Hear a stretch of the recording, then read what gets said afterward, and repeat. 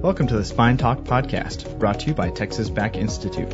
For more information about Texas Back Institute, visit www.texasback.com. Hello, I'm your host, Philip, and today we're joined by Dr. Tom Kostowski, a neurosurgeon at Texas Back Institute. Welcome, Dr. Kostowski.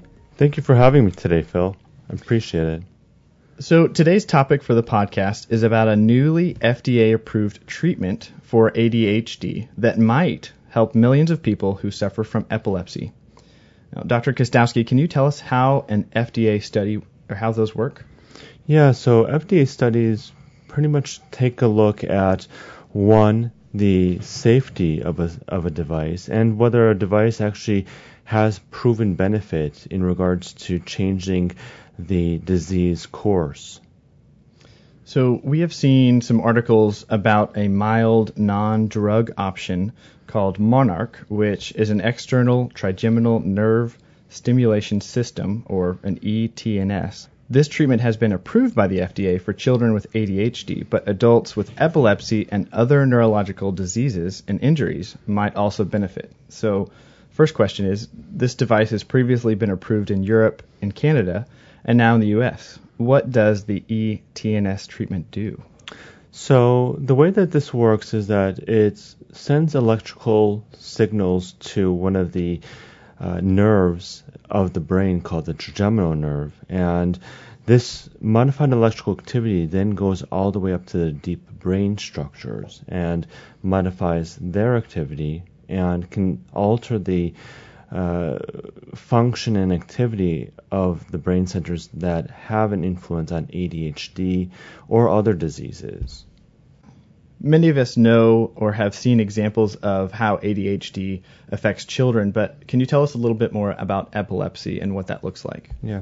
So epilepsy is, very simply put, overactivity of the brain structure. So the brain is normally conducting electrical activity. Now, when a seizure occurs, in epilepsy, what happens is that areas of the brain become overly active and they start to fire their neurons at higher rates that are uncontrolled. And then this can result in neurologic symptoms like convulsions, where the patient is shaking their limbs and can pass out and lose consciousness. So could someone that has seizures have epilepsy, or when does somebody need to be concerned about epilepsy as a condition? So epilepsy is oftentimes diagnosed when you have multiple seizures. For example, in babies can sometimes have a febrile seizure. Okay, if a baby has a febrile seizure once, that doesn't mean that they have epilepsy. But if a person has multiple seizures in their lifetime, then they can be diagnosed with epilepsy. So epilepsy is more of a condition where you've had multiple seizures in your lifetime for one reason or for another. And it should also be added that if you ever have a seizure, you should always seek medical advice. All seizures should be appropriately and seriously evaluated and treated. So this treatment could affect ADHD and epilepsy. Is there a link between the two, or is this just the same part of the brain that it's working on?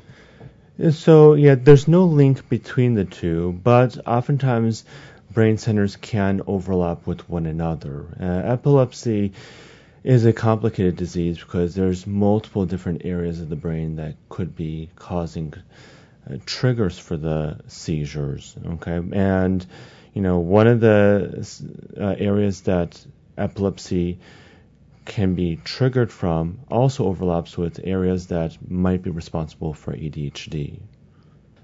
This product was approved by the FDA for use in treating ADHD in children, but it has been used for treating epilepsy, depression, traumatic brain injuries in Europe. How are these adult brain diseases and injuries similar to ADHD, which allows them to be treated by the same stimulation? So these are all similar in the aspect that, to put it very simply, is that the neurologic system, the brain, is kind of, you can think of it as a system of wires and electrical. And if there is overactivity or underactivity, then you can have certain types of symptoms occur. For example, if you have overactivity of the brain, you can have, for example, seizures. And so seizures are overactivity of the brain. There are other types of diseases that result from, for example, underactivity. So, for example, Parkinson's disease, you have underactivity of certain areas, and as a result, start to have symptoms. So, modifying the electrical activity can, as a result, alter these brain structures to work more normally.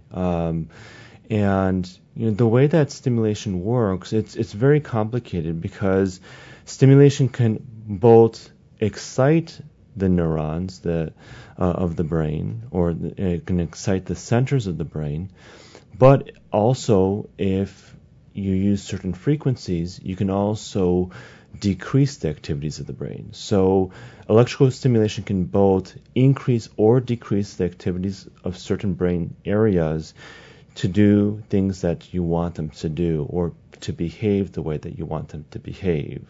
It's very interesting. Is it common for medical devices, treatments, or medications to be approved for one condition and later be found to help in different conditions?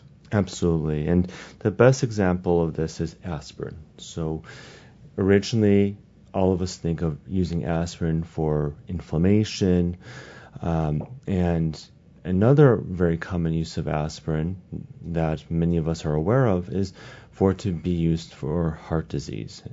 So that's a perfect example of one medication being used for totally different purposes.